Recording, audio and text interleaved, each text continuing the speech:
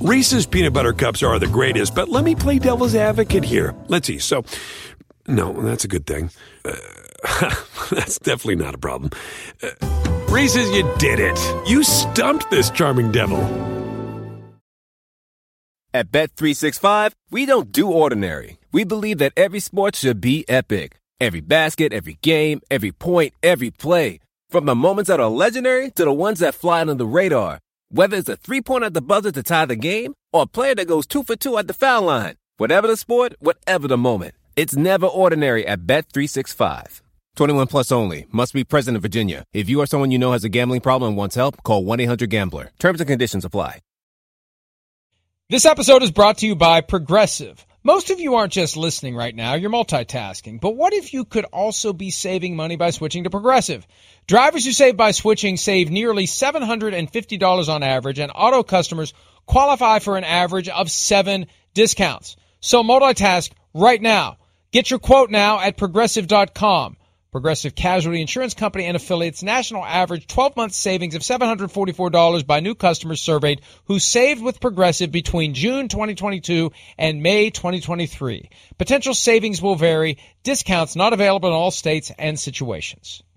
Had a game where we were able to have the lead the whole game, and so the night before I told the guys that I was really hoping that we'd get some adversity this game, and I want to see how we respond to a deficit, and apparently they just took me way too literal. Yeah, I would say that the kind of adversity that Mike McDaniel was anticipating that his team would encounter did not entail a 21-point deficit in the fourth quarter, culminating in a back-breaking touchdown run by Lamar Jackson that had Twitter explode with "Pay That Man," which it was over. It was done. Any other time, any other game you ever see, a team goes up 21 points with that kind of a play from one of the best players in the NFL, and it is over. The problem is the Ravens' defense agreed and acted accordingly. And poor John Harbaugh, one of the best coaches in the NFL, dude, you got to keep your guys focused for 60 minutes. That's the cardinal sin of coaching, letting your guys take their foot off the gas prematurely and letting the team back into it. No lead is safe in the NFL, including 21 points in the fourth quarter. I mean, it's funny because I feel like we saw this all over the NFL yesterday, where it's like, okay, you see something and you're like, boom, that team, they got it. It's done. It is finito. And then the other team gets paid too, right? And players talk about this all the time. The other team gets paid too. They're still good. Like, boy, they're one of the best, this, that, and the third in the league. And we hear this from Wednesday through Friday when guys are talking to the media in the locker room or at the podium. And then we get to Sunday, and just for whatever reason, it seemed like there were all these lapses across the NFL, but especially when you talk about the Dolphins. Like, this was a really, really wild victory, in large part to me, because the Baltimore Ravens did not have any turnovers.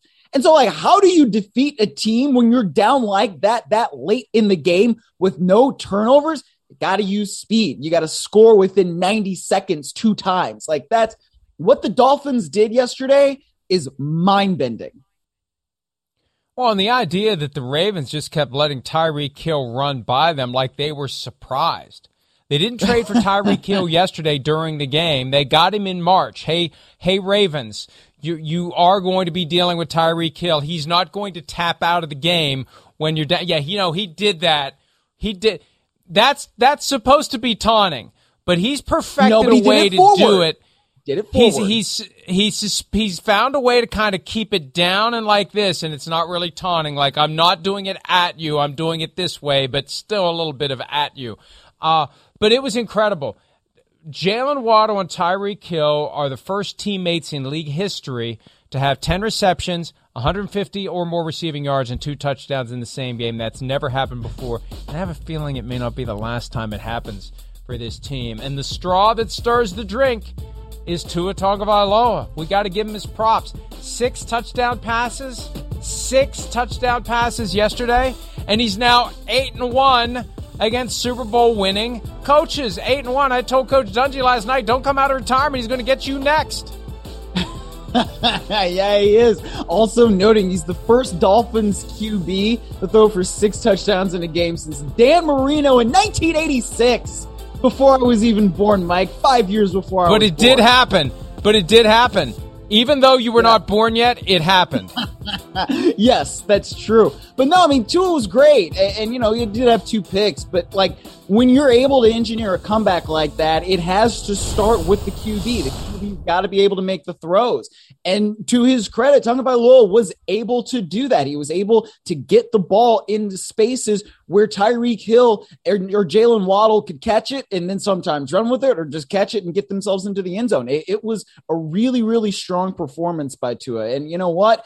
If you are a Dolphins fan, if you are a member of Tuanon, you should be feeling pretty darn good about your quarterback today. I don't know if you'll be feeling the same way in 3 weeks, but today, go wear it, man. Go out and strut. You earned it.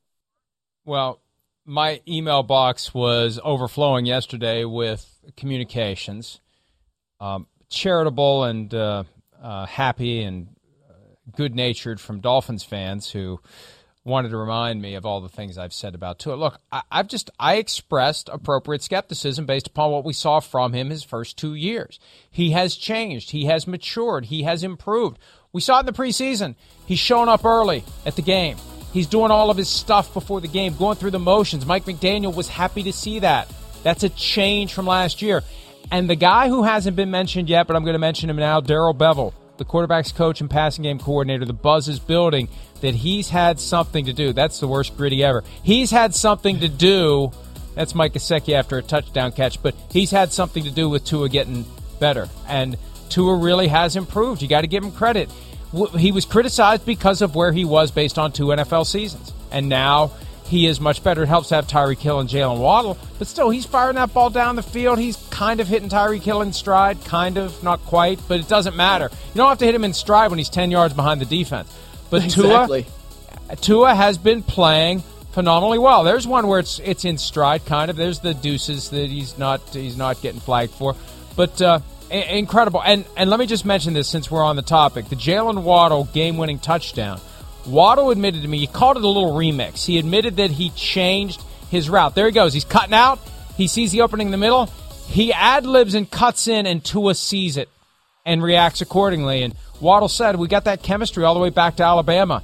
That's what happened. That was not the play that was called. That was not the route that was called. Waddle freelanced to that in after he cut out. It was a pick, and instead of continuing out, he cut back in and found a spot. And Tua, that's growth. That's maturity, that's savvy, that's flexibility, that's finding things that aren't supposed to be there. Tua is maturing before our eyes. So Dolphins fans, and some Dolphins fans said, I should apologize to them. Why would I apologize to you? Why? That makes no sense. Okay. If I apologize to anybody, it'll be to Tua, and I still don't apologize because we were assessing him based upon what we saw. He's better now, and so now we praise him. Yeah, look, I don't think that there's anything wrong with criticizing people based on what the product that they put on the field, and that's kind of what we were doing before. I think that when you talk about those things and that chemistry that he has with Jalen Waddle, that reminds me of what coaches like to say, that we love it when players take ownership, and they always like to talk about this. You know, when players take ownership and when the players feel like it's theirs, then that's when we can really start getting to where we want to go. And I think that's a really good example of it, because sometimes you see players and they get on the field and they are very locked into what the structure is. Chris Collinsworth was talking about this last night with Mike Tirico on the broadcast of Sunday Night Football, where if you're thinking and you're like, you take dance lessons, right? And you're going 1, 2, 3, 1, 2, 3, right? You're not really going through everything the way that you could if you were not thinking about it, where it's just really natural to you. And sometimes I think that's what happens when you get these guys who are college teammates before, and they have those, built-in reps of, okay, we've done this. We've done something like this. We've been in this situation before. We've been in that situation before. And I trust you. And I know that if I do something, you're going to understand what it is that I'm doing, and you're going to be able to play right off of it. And when you have now Jalen Waddle and Tua Tagovailoa doing those kinds of things on the field in a game-winning situation, to come complete this crazy, crazy comeback, I think that says something about their chemistry, but it also says something about the way Mike McDaniel has presented a system that works for them, right? And that works very well for them and allows them to take ownership. So you should have some real good vibes if you're a Miami Dolphins fan right now, because the fact that they made that comeback is great, but how they did it also really should be encouraging. They came and they took that from the Ravens, right? The Ravens did not give that thing away quite, literally in terms of giveaways, right? The Dolphins really had to take that. So I think that should make you feel good. I don't advise falling behind by 21 points in the fourth quarter on a regular basis, though, because the next time around, if it happens this week, let's say when the Bills come to town, they'll be more prepared to not let their guard down and let them back into it. Yes. By the way, it's at the Bengals after that on a Thursday night. How about that game coming up? September 29, Dolphins at Bengals. What a great way to finish the first month of the season, at least the first calendar month of the season. Looking forward to that one. Looking forward to watching the Dolphins, focusing on the Dolphins and nothing else, because they are a fun team to watch. Another fun team to watch, the Arizona Cardinals, although Mark Davis actually did not go to the game yesterday of the Las Vegas Raiders. He went to the Las Vegas Aces game against the Connecticut Sun. Aces won the WNBA, the first pro sports championship ever for Las Vegas. Davis was there. Probably has no regrets he wasn't at the football game, because even though it looked like things were going well for his Raiders, up 20-0, the Cardinals found their groove. The Cardinals came back and stole the game in overtime, 16 unanswered points in the fourth quarter. That, to me, was probably the most stunning outcome of the day, because the Dolphins were capable of coming back. They've got, you look at them and say, yeah, they could do it if the Ravens give them an opening. I just thought the Cardinals were so down and out after the first game and a half that there was no hope that they'd find the gas pedal, and they did, Miles.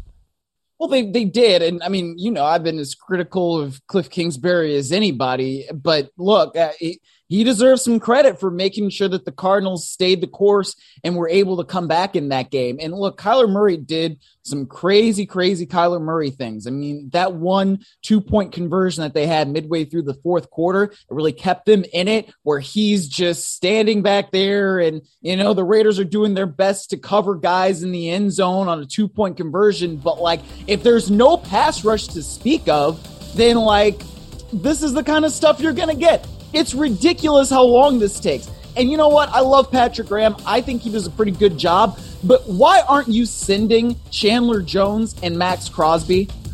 This is the problem. You've got two dudes who are really, really big dudes, and they're trying to chase around this little guy in Kyler Murray who is faster than them, much faster than them. And there's only so long that you can cover until something bad is going to start happening. And so I understand the approach, but I also don't understand the approach when you have guys like Max Crosby and Chandler Jones, where in that situation, they need to be getting after Kyler Murray.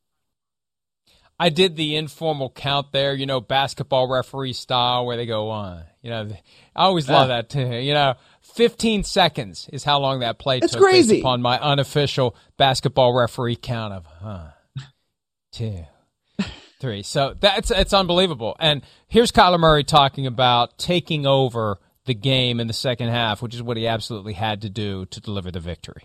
That was my mindset, was take over. Whatever it took to win, that was the mindset. I mean, we know what type of team we are. It's disappointing when we come out and play like that, but we know what type of team we are. When we finish, we fight, and we finish strong today. All that matters really, though, is we got the win. That's all that matters. Apparently, there would be many uncalled 10-second violations if I were a basketball referee, because it was not 15, it was 20.8. So I need to accelerate my cadence for the informal clock. 20.8 seconds on that 2-point conversion. And he was phenomenal. At a time when we were ready to write him off, after the offseason noise about the study clause and how bad they looked against the Chiefs. And that's the thing.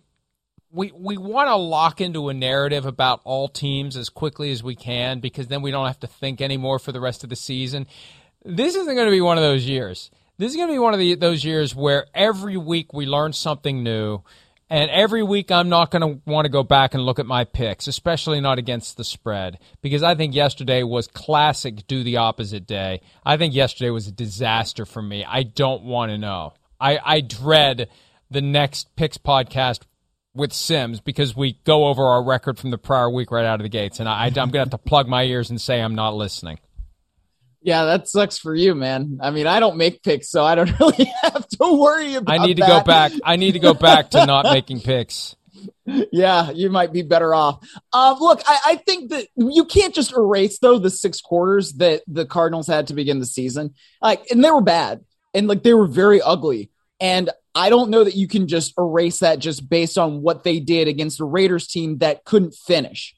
Right. And maybe there is some other stuff that's going on with Las Vegas. I don't know. But when you have this on 4th and goal as time expires, and you had a couple of plays before where Max Crosby had a chance to shut that thing down. And one of the criticisms I have about Max Crosby, as good of a pass rusher as he is, he doesn't finish enough.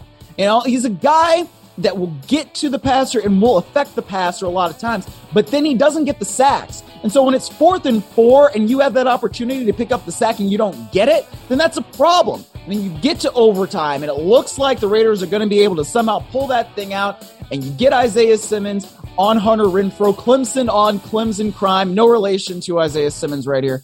And Murphy gets the fumble, returns it all the way to the end zone, and the Cardinals are walk-off winners. So that's why the Cardinals, you know what? You have a lot better vibes going into things at 1-1 than you would at 0-2 with a really, really bad starting 6 quarters. And the Raiders, they're 0-2. And I thought that they would make the playoffs, and I still kind of think that they will. I mean, you don't really have a good history of 0-2 teams making the postseason, but they got to get their stuff corrected and quick.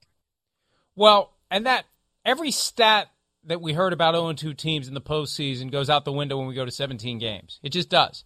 It all changes. You're right. It all resets when you have an extra game to dig your way out of the hole. It's 0-2, and I only have 14 left. Now it's 0-2, and I have 15 left. Can we play the final moment of that Raiders-Cardinals game again, please? Because there was something that I saw that needs to be shared with the people. Not just the way the ball came out, because Hunter Renfrow evaluated for concussion because he got rocked here, and that's how the ball came out. Watch on the sideline.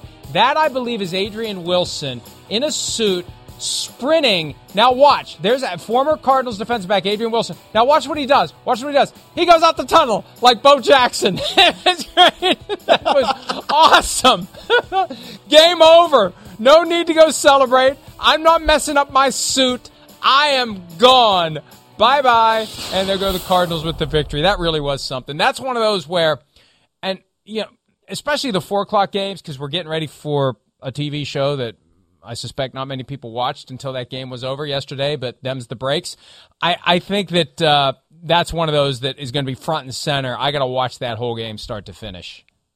Yeah. I had that one on my second screen as I was covering Rams Falcons for most of the time. I used to cover the Raiders, so I'm still interested in what they do, and I like to see what Kyler Murray is going to do too. And that was just an intriguing matchup to me. But it was one of those games where you're like, oh, the Raiders are going to do this. The Raiders are going to pull this out. The Raiders are fine. The Raiders are fine. The Raiders are fine, right? The Raiders are fine, right? No, they weren't. This is fine. This is fine. Yeah. This yes, is fine. Exactly. Yeah. McDaniels was the fire dog. Yeah. I'm glad to finally know that it is a dog, or at least it was a dog, because it melts in the flames after it says this is fine a few times. Right. I mean, your Rams tried to join the list of teams blowing big leads yesterday, too. They tried. They tried, but they failed to fail. The Browns succeeded to fail. Brownie the Elf, not good luck in his return. I don't know what Brownie is other than an elf, but Brownie's in the middle of the field. He's a brownie. There's a whole history of this thing, and I need to do that. No, that's fine. Yeah. That's fine. 1:55 to play. The Browns are up by 13 points, and here come the JEP Jets. Unbelievable. 2 touchdowns in the final 2 minutes. An onside kick recovery, which supposedly doesn't happen anymore. The Jets managed to get it back. The game-winning touchdown pass to Ohio native Garrett Wilson from Columbus. I spoke to him after the game. We'll talk about that coming up. But what a win this was for the Jets. And there's Brownie. Everything that Robert Saleh said last week about keeping receipts, it seemed kind of hokey. That was meant for his team. And it worked. It got them in the right mindset, and they did not give up when they were down 13 points late, Miles. They shown that Nick Chubb play. That Nick Chubb touchdown, so frustrating. You know why? Because that's a situation where you win the game, right? There was a game a while ago, a long time ago, where a head coach said after a Cleveland Browns New York Jets game, you play to win the game. Hello? Oh, that's not a good day for him. No, not a good day for Herm Edwards. No, he got fired yesterday, so he's not a guy to invoke. Well, I mean, the Browns lost, so that's why I'm saying this. When Nick Chubb went into the end zone on that last touchdown, he gave the Jets the opportunity to win the game. I wrote about this at PFT last night. Kevin Stefanski said that it's on him to communicate to the players, okay, in this situation, the time is more important than the points. Don't score. He didn't do it. And immediately when he did it, I sent a text and I was like, man, Nick Chubb probably shouldn't have scored there because that is the only opportunity that the Jets have to get back in this game. There's 1:55 left on the clock when he went into the end zone. If he just goes out of bounds at the 1-yard line, the Browns win the game. The Jets had no timeouts left. I mean, Sean McVay used to call this a Rolex situation, and they would call Rolex because it means the time is more important than the points. And it's just, it's so frustrating to me. Like, and this, I guess, is where the Cleveland in me still comes out. It makes me sick when I see, guys, this is a situation that you should know. You've done it before. They did it against Houston a couple of years ago when Nick Chubb stepped out of bounds at the 1-yard line, and people and their fantasy teams were so mad because Nick Chubb didn't get them a touchdown. It is so easy to be able to coach these things, especially when you've done it before. Now, that does not absolve the Browns defense in any way, shape, or form, or the special teams for not being able to make sure that onside kick didn't work. But goodness gracious, when you have an opportunity to win the game, just win the game. Man, it's frustrating to me. Only McVay would call that situation Rolex and not Timex. The second Timex reference in 1 hour today, but only McVay would upgrade from the Timex to the Rolex. But you're right, that blows the game, that opens the door, and that's the thing that this is the difference between a game that is stuck in the 1 p.m. Eastern scrum and a standalone primetime game. Because if that game had happened last night or tonight or Thursday night, it's all we would have been talking about is how Kevin Stefanski blew it for the Cleveland Browns. We'd be talking about the comeback too, but that moment becomes a much bigger storyline because we're all paying attention to it at the same time. There's no way to hide. There's no way to have it overlooked or just kind of subsumed within every other crazy thing that happened yesterday because the Dolphins are going on at the same time, etc. So right. Stefanski's going to be hearing it, though. That's a game the Browns should have won, and every one of these games they win without Deshaun Watson is money in the bank for when Watson returns.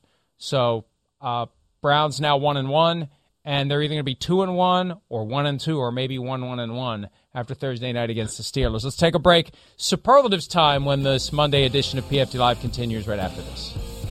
Reese's Peanut Butter Cups are the greatest, but let me play devil's advocate here. Let's see. So, no, that's a good thing. That's definitely not a problem. Reese's, you did it. You stumped this charming devil.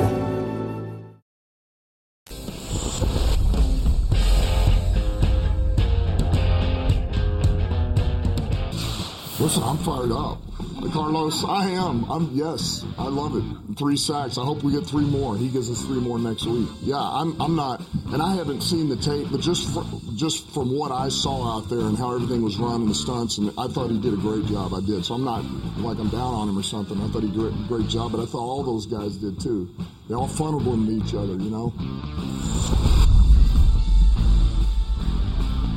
That's Dan Campbell, coach of the Lions. They had the big win over the Washington Commanders, and they tried to let the Commanders back into it, up 22-0 at halftime. Commanders chipping away, but the Lions slamming the door. Aiden Hutchinson with those 3 sacks. Maybe he will be one of the superlatives as we get into the Week 2 awards. Miles, you're up. Well, I will give a superlative here that is not necessarily positive, but I just feel like I got to say it. And it's the Colts House of Horrors. Like, what in the world happens when the Colts go down to Jacksonville? I don't know, but they looked like the worst team in football yesterday. They get shut out by the Jaguars 24-0. Matt Ryan looked like, one of those guys that, it's time to send him to the farm upstate. I mean, the Jaguars played incredibly, but the Colts also played so poorly. I mean, they were getting after Matt Ryan. They were intercepting passes, but the Colts just didn't do anything offensively. And you had Frank Reich come out there, and he's calling it a pathetic performance. This is the kind of stuff that starts to get coaches and front office folks fired. And if you're a Colts fan, I understand why you would have some concerns today. And if you're Jim Irsay, I also would understand why you'd have some concerns today. You can't just fire Carson Wentz after losing to Jacksonville this time. You went with it's time to go to a farm upstate reference instead of the glue factory, I think, which you mentioned on Twitter yesterday for Matt Ryan, which is fitting. If you're going to call your team the Colts, you open the door to the I remember when I was a kid and I became horrified when I learned, and I don't know that they ever really did it or that they still do, but that glue was horses. That was kind of horrifying for me to learn, even more horrifying than learning that wrestling wasn't real. How about Irsay after the game? This was a point that I think we were sharing on the PFT text chain. He's out there signing footballs. Who wants an autographed football from Jim Irsay? No. I am curious.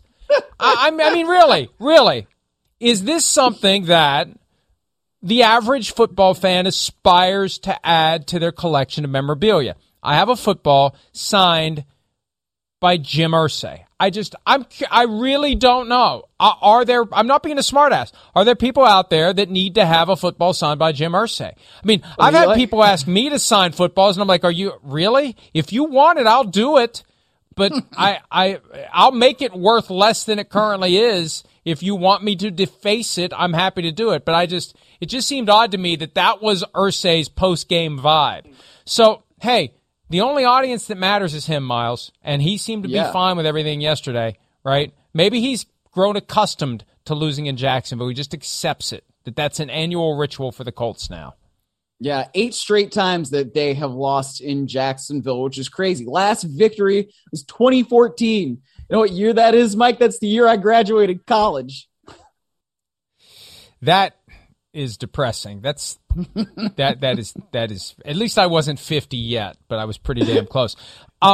This is the you aren't good enough to suck award, and this goes to the Pittsburgh Steelers because they could have won yesterday. They could have beaten the Patriots. And the way the Steelers are going to win games is with total team effort and being opportunistic and making things happen and avoiding big mistakes. And there was a sequence, it was just a few plays apart, where Cameron Sutton, Steelers defensive back, had an interception in his hands. You have to catch that ball if you're Cameron Sutton. And I don't want to hear, well, that's why he plays defense. No. They all got the gloves on. You should be able to make that catch if you're an NFL defensive back. That would have given the Steelers an opportunity. It would have given them a lift. They could have taken the ball down the field. They could have scored, and they could have won the game. And then, to make matters worse, Gunnar Olszewski, former Patriot, giving the Patriots the gift of gifts with a muffed punt, giving them a short field, and allowing them to put the game, as a practical matter, out of reach. The Steelers are not good enough to suck in those moments. You need to turn those moments into your advantage and keep them from becoming a huge advantage for your opponent. Steelers and Patriots are a lot alike. They're not good enough to come out and beat you, so they have to take advantage of mistakes and not make the mistakes. And yesterday, in that short window, the Steelers didn't take advantage and then gave the Patriots the opportunity that they took advantage of. Game over. Yeah, it was one of those sequences where it's like, okay, you can understand that this is a clear turning point in the game. And when you don't make those plays that are there to be made, I mean, that was a tailor-made interception for Cam Sutton. He's on a knee. He's just got to make the catch. You know, like the defensive backs talk about it when they drop an interception like that. It's like, oh, man, you just dropped the money. And like he dropped money for him like as a contract, but he also really just dropped a win. I mean, look at this play. It is tailor-made for him. You know, it's second down right there, and then they get the punt in the next couple of plays. But yeah, that is a huge, huge thing that they did not do. And when you don't make the plays, then that's eventually what's going to happen to you. Let me go with my next one here, and I'm going to go back to Thursday night for the superlative because it's week 2, so I still get to talk about it. And I'm going to talk about the Kansas City Chiefs because for them, it's still my division, and it's going to be my division until somebody else comes and takes it from me. And the Chargers had an opportunity to do it, but they couldn't get it done. And, you know, when you get the 99-yard interception return by Watson, he's a rookie. He does the thing that he needs to do, takes advantage of the opportunity. Like, that's huge. And that's the kind of thing where you say, yeah, Kansas City is still the class of the AFC West. And until somebody proves that they can go in there and take it from them, it is still Kansas City's division. Yeah, and I think you're absolutely right. We forget about the Thursday night game. It's such a focal point in Friday's overall discussion, and then we reset and we get caught up in Sunday, and we forget all about Thursday. But the Chiefs continue to be the class of that division. They're 2-0. Everybody else is 1-1, and they've already got some separation in the toughest division in football, and I have a feeling that separation is going to continue. I'm going to go with the best receiver you've never heard of, but you need to. Amon-Ra St. Brown. He has been incredible this year for the Detroit Lions, and it started late last year. He is on a streak now of at least 8 receptions in 8 straight games. He's the 3rd player in league history to accomplish that. The other 2, Antonio Brown and Michael Thomas. Pretty good company for a young receiver in the National Football League. And he's now the 3rd player all-time under the age of 23 to record a touchdown catch in 6 straight games. He joins Randy Moss and Rob Gronkowski in that category. So anytime that you're in that stratosphere with Moss, Gronk, Antonio Brown, Michael Thomas, you're doing something right. And that's where Amon-Ra St. Brown is. So get to know who he is. One of the best players on the Lions and maybe only going to get better and better. He had yesterday 9 catches, 116 receiving yards, 68 rushing yards, and 2 receiving touchdowns in that Lions win. Yeah, that 58-yard run that he had on the end around was a huge, huge play in that game. And you know what? Shout out to Jared Goff. One of the best games he's played in years. 4 touchdowns, no interceptions. They played clean football in Detroit, and that's one of the big reasons why they were able to still pull out that victory. No turnovers yesterday. We may not agree on many things as it relates to Jared Goff, but I will agree that it is indeed one of the best games he's played in years. I will definitely agree with you on that. Let's take a break. Thanks. Not a good day for the Bengals. Not a good year for the Bengals. We'll break down their last-second loss to the Cowboys when PFT Live continues right after this.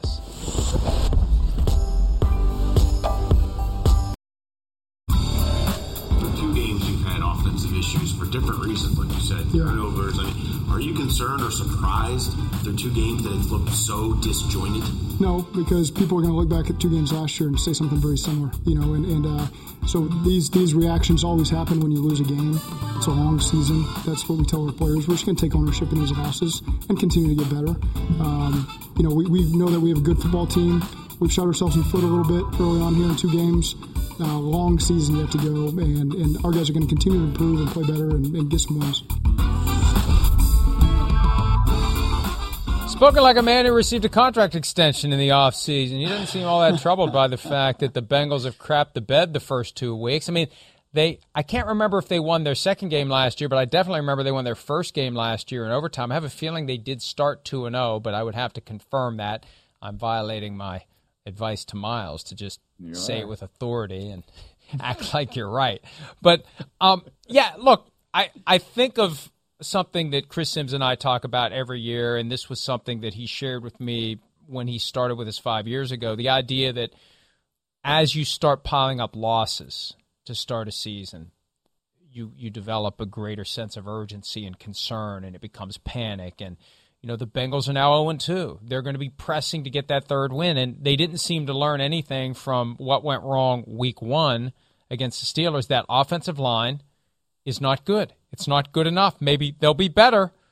And, they changed out 4 of the starters, which tells you how bad it was last year. But so far, it's not keeping Joe Burrow from getting hit, from getting sacked, and it's keeping the team from scoring points.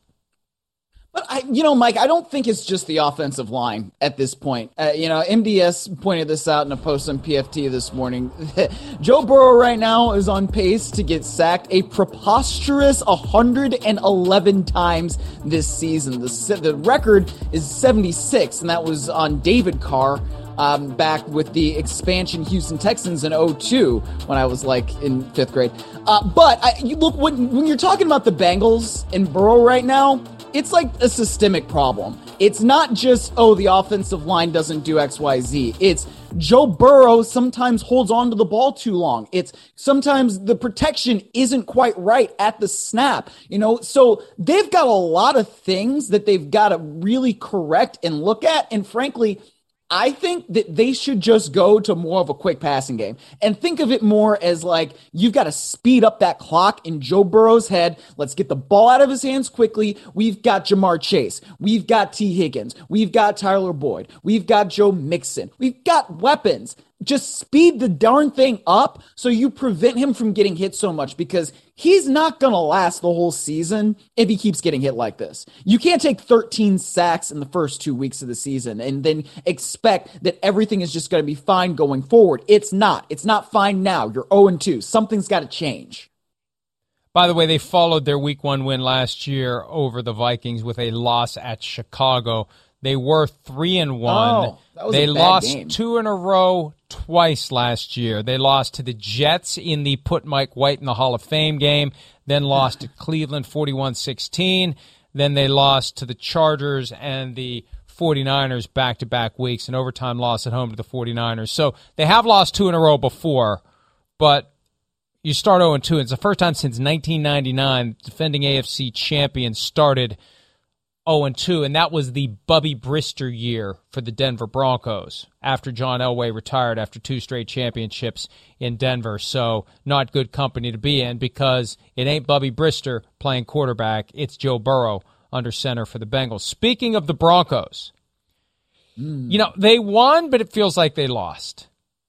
Mm-hmm. They beat the Texans 16-9, but I thought MDS was joking when he said that the home crowd was counting down the play clock like it was a shot clock in basketball to help the Broncos get their plays off. Now, it may have been kind of passive-aggressive where it's helpful, but it's also derisive, that here we go again. They're taking forever to get the play in. They're taking forever to line up. They're taking, the Broncos fans are smart. They're savvy. They know what they saw last week with all those struggles to get the play off. I've never heard of that happening in a football game where the home fans were counting down the play clock. Because when you do it in basketball, Miles, you're dribbling, you're moving, you're doing all that stuff. And I feel like Michael Scott now. When he's playing, when he's playing basketball, you're doing all this stuff. You're not looking up the play clock. When you're the quarterback, it's right in front of your face. You see it. You don't need help. It's amazing to me that this is happening. Mike, you know what? I wanted to give Nathaniel Hackett the benefit of the doubt after what happened last week. It's the first game, it's this and it's that. But Nathaniel Hackett seems overwhelmed by the moment right now. And we've talked about a lot of different teams, and, you can look at the Miami Dolphins and look at a first-time head coach who is not overwhelmed by the moment, who has had his team ready for pretty much every situation that they've been in so far.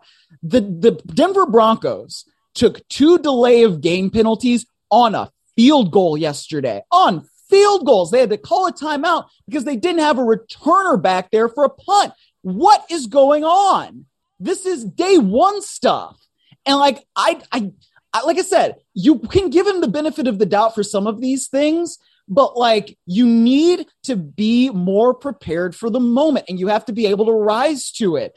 And like I would have some concerns if I am the Penner Group that now owns the Denver Broncos about what's going on here. Because why are we making all of these procedural errors? Now, we can like laugh about the fact that the play clock's winding down and the home crowd is counting it out, but like that's embarrassing.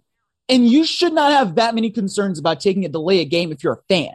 So like Nathaniel Hackett needs to really get in the lab and figure out what he has to do to be his best self on game day. Maybe it's not calling offensive plays. And like, I realize we're 2 games in on this, but you cannot be this overwhelmed by the moment as a head coach. You just can't. This happens to no one else. There's no other team that struggles to get their plays selected, communicated, it's ridiculous, and executed. And let me tell you, there's a little deer in the headlights with Russell Wilson, too. I mean, he's in the middle of all of this. At some point, he needs to take charge. I mean, think about, and I know that this is not the best comparison. Richard Sherman was talking about this in the aftermath of the game last week, that Russell didn't have the power to call the timeout at the end of the game against the Seahawks, and Peyton Manning has that power. Well, Peyton Manning's pretty much the only one who has that power. It's not like right.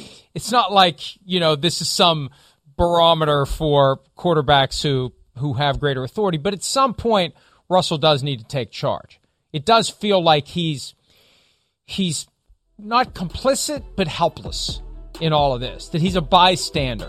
He needs to be more than a bystander as Nathaniel Hackett drives this train off the cliff for the Denver Broncos. And I agree with you. The new owners are smart enough to see through the BS. We spent a lot of time last week talking about the BS that was coming from Nathaniel Hackett in the aftermath of the Monday night game, his clunky and clumsy efforts to explain it away. Greg Penner and Rob Walton are smart enough to see through it. They're going to be alarmed by this. What happened yesterday has to be alarming, Miles. And Nathaniel Hackett has to turn it around. This cannot be the theme all year long. If it is the theme all year long, he will be one and done. Yeah. Look, they had an opportunity to kick a 59-yard field goal, and they didn't do it when they're at altitude, when last week you sent your kicker out as plan A for a 64-yard field goal in Seattle when you're not at altitude. These kinds of things are procedural process errors that make no sense and speak to how overwhelmed Nathaniel Hackett appears to be by the moment. And that's what I'm saying. You cannot have this stuff. If you are a head coach and you just got, this quarterback who's supposed to be there and be the future Hall of Famer, and you pay him a lot of money and it's this and it's that, like, you have to be able to get these simple, like, day one things correct. Otherwise, you're probably not going to be there for very long.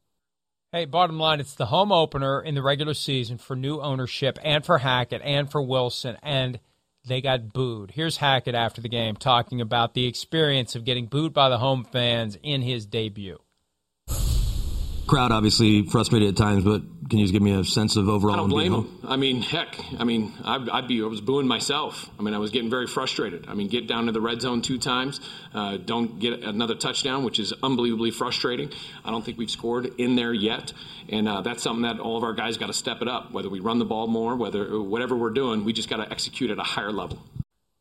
I don't know how he communicates with ownership, but based upon the full body of the press conferences I've seen, I hope he's got a different style when he's across the table from Greg Penner, because I think that attitude, you're going to get written off pretty quickly, and they're going to start looking for who their next coach is going to be, whether it's Sean Payton or someone else. they're not going to wait around. They're not going to let this get too far out of hand before they just acknowledge the people who hired Nathaniel Hackett before we bought the team, they made a mistake, and we're going to rectify it. See, that's the thing. They've got no ego caught up in this, Miles. They didn't hire him. If he's not the guy, they're not going to double down and say give him time. They're just going to rip the Band-Aid off. They're not going to mess around, and they can afford the buyout. They can afford it. Walmart. Yep. Wait. Hang on a second. 1, 2. Walmart just made enough money to fund the buyout. There. Boom. It's over. Yeah, exactly. And it's still, before opening time here on the East Coast, or excuse me, the West Coast, I should say. I don't even know where I am. But yeah, I don't think you should feel very good right now if you're like a Broncos fan about what's been put on the field in the first 2 weeks of the season. And like, take nothing away from Houston. They played well. They tried. They were out there. They get paid too, as we said about other teams. But it's just, like I said, it's the procedural process stuff where, I think the 49ers can go in there next week. And if the Broncos continue to have like the same sort of errors that they've had against teams like Seattle and Houston, the Broncos could get run out of the stadium, Like this could be something where the 49ers come in there and they blast them. A couple of weeks ago, I did the Week 1 power rankings, up the Broncos at 19. I had a lot of pissed off Broncos fans. I think they'd be happy right now. They were the most upset. The most upset. And I think they'd be happy right now to be 19. Yeah. That's the thing, Mike. When you have a new quarterback, a new head coach, there's no guarantee that things are going to be all fine and dandy and rosy. Like, dude, people forget like what was going on in Seattle. It's not like Russell Wilson has been, the MVP of the league the last couple of years. I'm just saying. Never got an MVP vote. And probably won't get one this year. All right, let's take a break. When we return, the Packers got a win, but it wasn't all positive for Green Bay. We'll discuss that next on PFT Live. How do you feel about this one? Well, the second half was frustrating, but it's tough to win this league, so I'm very happy. Just like them, we expected to win this game. I'm not up here surprised about what happened. Felt like we had a good week of practice, and if we just played our game, that this was the type of outcome that could happen. But I'm disappointed in the second half. I screwed up the action on that fumble with AJ, and then Josh, had the brain fart and snapped it on 1 instead of 2, and that kind of killed the momentum. I don't feel like we had many bad drives all game. Not sure if we had 1 3 and out, maybe, it seemed like. Yeah, I felt like we moved the ball really well. So I'm just trying to, again, temper expectations, and obviously I'm going to enjoy the heck out of this one tonight. But we got a big one next week, a tough road trip, and it's got to be better. This was better than week 1, but we got to be better than this if we want to compete with Tampa.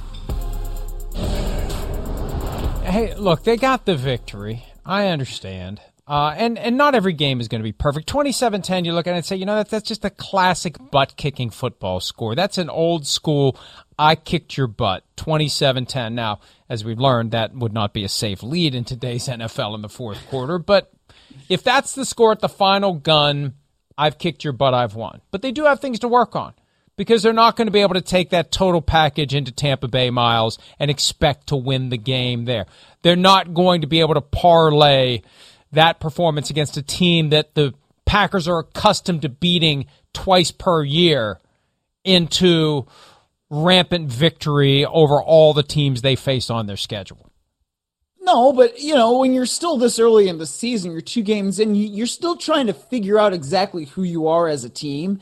And I think when you play a division opponent and you get that win like that at home, your defense plays well enough to only allow 70 passing yards to a quarterback in 2022, which is weird. And they've got some stuff to work on the run defense, but that's a positive there that you can look at and can say, all right, that's good. You look at what Aaron Jones was able to do. He had 132 yards on 15 carries, got a rush touchdown, 3 receptions for 38 yards, another receiving touchdown. Like, there were some good things that happened for the Packers. Look at the way they were able to harass Justin Fields here. I mean, you were able to see some good things, I think, from their defense when it comes to cutting off rush lanes and really collapsing that pocket. Rasul Douglas had a good game for them as well. I mean, look at the way he gets into the backfield. I mean, I think that there are a lot of positives to take away from Green Bay from that standpoint. This is what you want to do. You want to be able to control your division, and that's the way they have started this season, at least against the Bears, right? That's the team you want to continue to own. Win the games you were supposed to win on your schedule. They did that. You can still get better. You may not be able to beat the Bucs like that, but you can still take things away in a positive manner, I think. And there was a moment in the fourth quarter where the game was still in dispute. The Bears were driving for a touchdown. There was the effort by Justin Fields to reach out and hit the pylon with the ball. That's always risky because if you lose control of it and it goes out of the end zone, it's a touchback. But his knee was down. They had the fourth down play. I don't know why they were lined up in shotgun. A lot of people upset about that, and rightfully so. You line up and you bash it through. And then there was the question whether or not he actually got across. There wasn't a clear shot of the ball breaking the plane. There's the lunge on third down that came up short. And then the fourth down play, again, out of shotgun formation. And a long delay after that to determine that the ruling on the field was correct, that it was not a touchdown. That gave the Packers the ball back. That would have made it 24-17, and that would have given the Bears a glimmer of hope. And I think Rodgers' complaint is the performance of the offense in the second half should not have put the Bears in a position where they had a potential glimmer of hope. Yeah, and I can agree with him on that. There are definitely things that they need to clean up and correct. Look, the passing game is still not quite fluid. It feels like to me when I watch it with the Packers, and that's because, look, they're integrating a bunch of new guys, and you take Devontae Adams away from that and the chemistry that those two shared, like, it's not going to be the same. It's not going to be quite as fluid. So Sammy Watkins made some plays last night, though, man. I was kind of impressed. I was like, oh, look, Sammy Watkins out there. He's doing some things. He's making some catches. So they have to continue to integrate those guys into it. But, I think, like I said, there are still things that you can take away from this, and you're like, all right, well, that's you recognize the Packers, if that makes sense. Like, last week they were sort of unrecognizable, and it's like, oh my God, what team is this against the Minnesota Vikings? This now is the Green Bay Packers that you have expected now under Matt LaFleur. And it helped to have Aaron Jones get 132 rushing yards. He added 38 receiving yards, 2 total touchdowns on the night. Now, the receiving touchdown was one of those touch passes that is basically a handoff. And his receiving touchdown, or his rushing touchdown, there was an interpretation as to whether it was a receiving touchdown. So either way, he scored twice. That helped the Packers tremendously. You mentioned Sammy Watkins, 3 catches, 93 yards. He had a long 55-yarder. Alan Lazard played last night and had a touchdown reception, even though he only had 2 catches for 13 yards. They spread the ball around. They didn't really explode offensively. 234 receiving yards is not a classic high-end Aaron Rodgers night, but still, they got it done. They checked the box, and now they keep working to try to get better because this week they have to take it to Tampa, and the last time they played in Tampa, they got their butts kicked. Yeah, well, and that's the charge now. It's like, okay, how do we continue this positive energy that we've built over the last week by playing the Bears? I mean, they had a get-right game, right? They needed one, and they got the right opponent, and they were at home. They were under the lights in Lambeau. I'm sure that crowd was as juiced up as ever, and they got right against the Bears exactly as they needed to. So now how do we carry that into Buccaneers week? We'll see. Let's go ahead and take a break. We'll do the Week 2 Sunday Statement Draft when this Monday edition of PFT Live continues right after this. This win tonight. The best part had to be getting that game-winning interception to seal the deal. How was last week's practice? Because I know coming off a disappointing loss, but how was the week of practice from a defensive perspective? Oh, man, it was much more communication. We just all got on the same page this week, man. That was important, and we came out here and got it done. Hey, I got to ask this, man, because I don't know what it feels like to be the highest paid, but, man, this is a nice piece of jewelry right there. That costs more than what Jack makes in a year. This is just a little investment. Just a little investment. That's a fact. Jair Alexander with Rodney Harrison and Jack Collinsworth. Sunday Night Football Final available on Peacock on demand until 7 p.m. Eastern tonight. Week 2 Sunday statement time. Miles, you're up.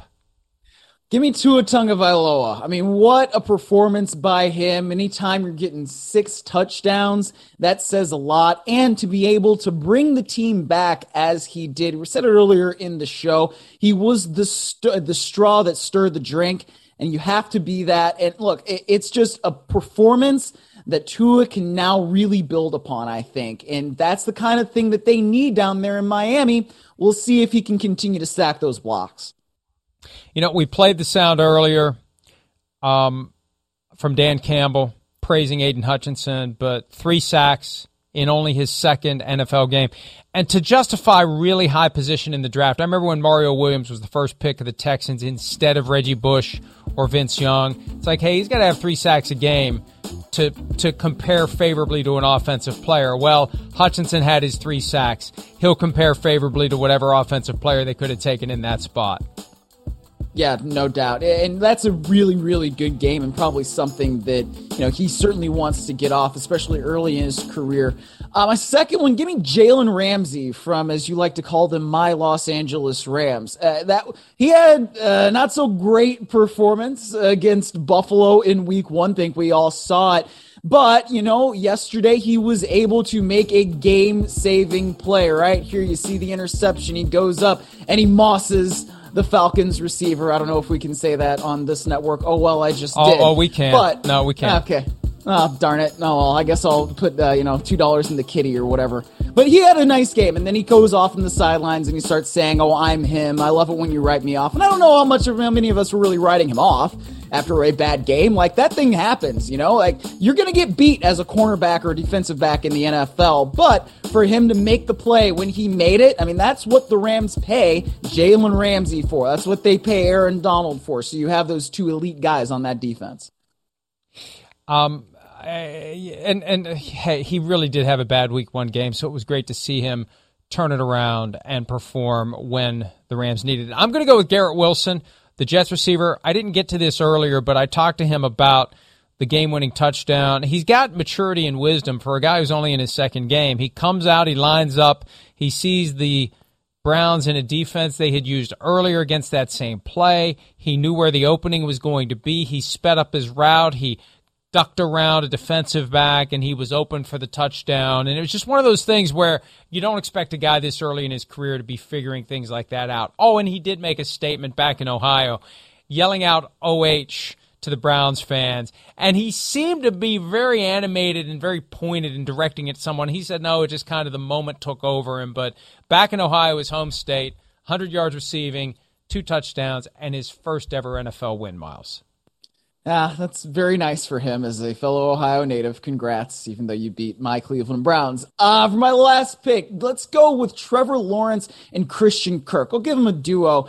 And you know what? I think that they played pretty well as a pair. They showed some chemistry. Lawrence was really solid in that game against the Indianapolis Colts. He was 25 of 30, 235, 2 touchdowns. And honestly, when you look at what the Jaguars are going to be this year, this is more the team I thought we would see and kind of what it was at least early on against the Washington Commanders and then late once they blew that lead. Christian Kirk obviously got that big contract, caught all 6 of his targets, had 78 yards, 2 touchdowns. At one point, the Jaguars put out some tweet referencing the contract that was like worth every cent or worth every dollar, whatever it was. But yesterday, he absolutely was. And that's the kind of thing that the Jaguars are going to need if they're going to be competitive in the AFC South. And right now, it looks like they will be. I agree with you, and it is amazing to see this team turning it around. It goes back to that Colts game last year, Week 18. Trevor Lawrence really kind of came of age in a game the Jaguars didn't need, knocked the Colts out of the playoffs or kept them from getting there. Same thing. I will go with the Buccaneers defense. And I know that it's a little broader than we're supposed to, but I don't care because they stepped up when they needed to. They kept the game close when the Buccaneers weren't scoring points, and then they lowered the boom in the second half with multiple interceptions of Jameis Winston. Jamel Dean had 2 himself. There was a pick 6. It was a thing of beauty for that Bucs defense. And when Todd Bowles takes over as the head coach, the defensive coordinator. He wants more of a grinded-out effort. He wants more running. He wants better defense, and he got better defense yesterday. By the way, updating what we discussed earlier, and I tweeted this during a commercial break, the NFL is looking today at all aspects of the fight yesterday in the Saints-Bucs game, including sidelines. And I got that information when specifically asking about Bruce Arians and whether or not he will be removed or there'll be some sanction, but he clearly was mouthing off and instigating whatever it was that happened. So stay tuned for that. Let's take a break. Stay tuned tonight. An overlapping doubleheader with 2 games being played at once. I didn't like it last week. I don't like it right now, and I'm really going to hate it tonight because I want to watch one game at a time. We'll get you ready for Titans, Bills, and Vikings, Eagles when PFT Live continues right after this.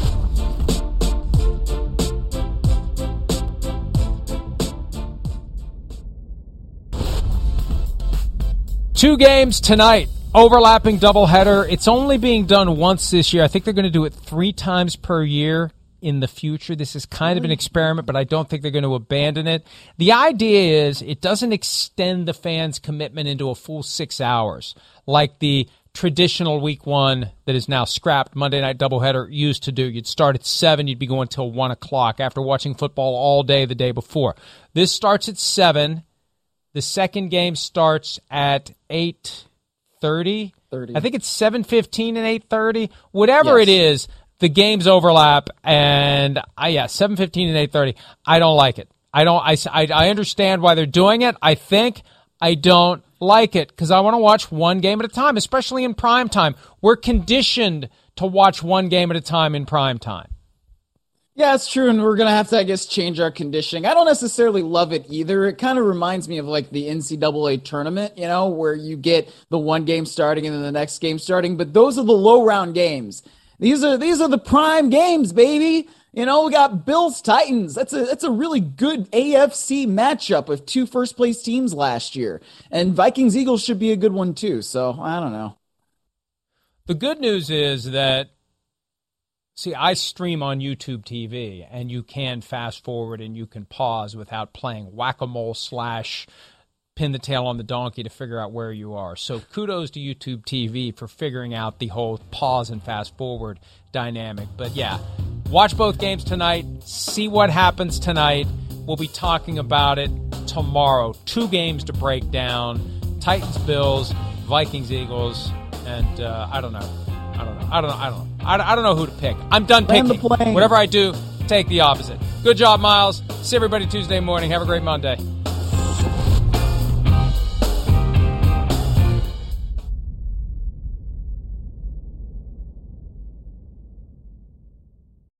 Reese's Peanut Butter Cups are the greatest, but let me play devil's advocate here. Let's see. So, no, that's a good thing.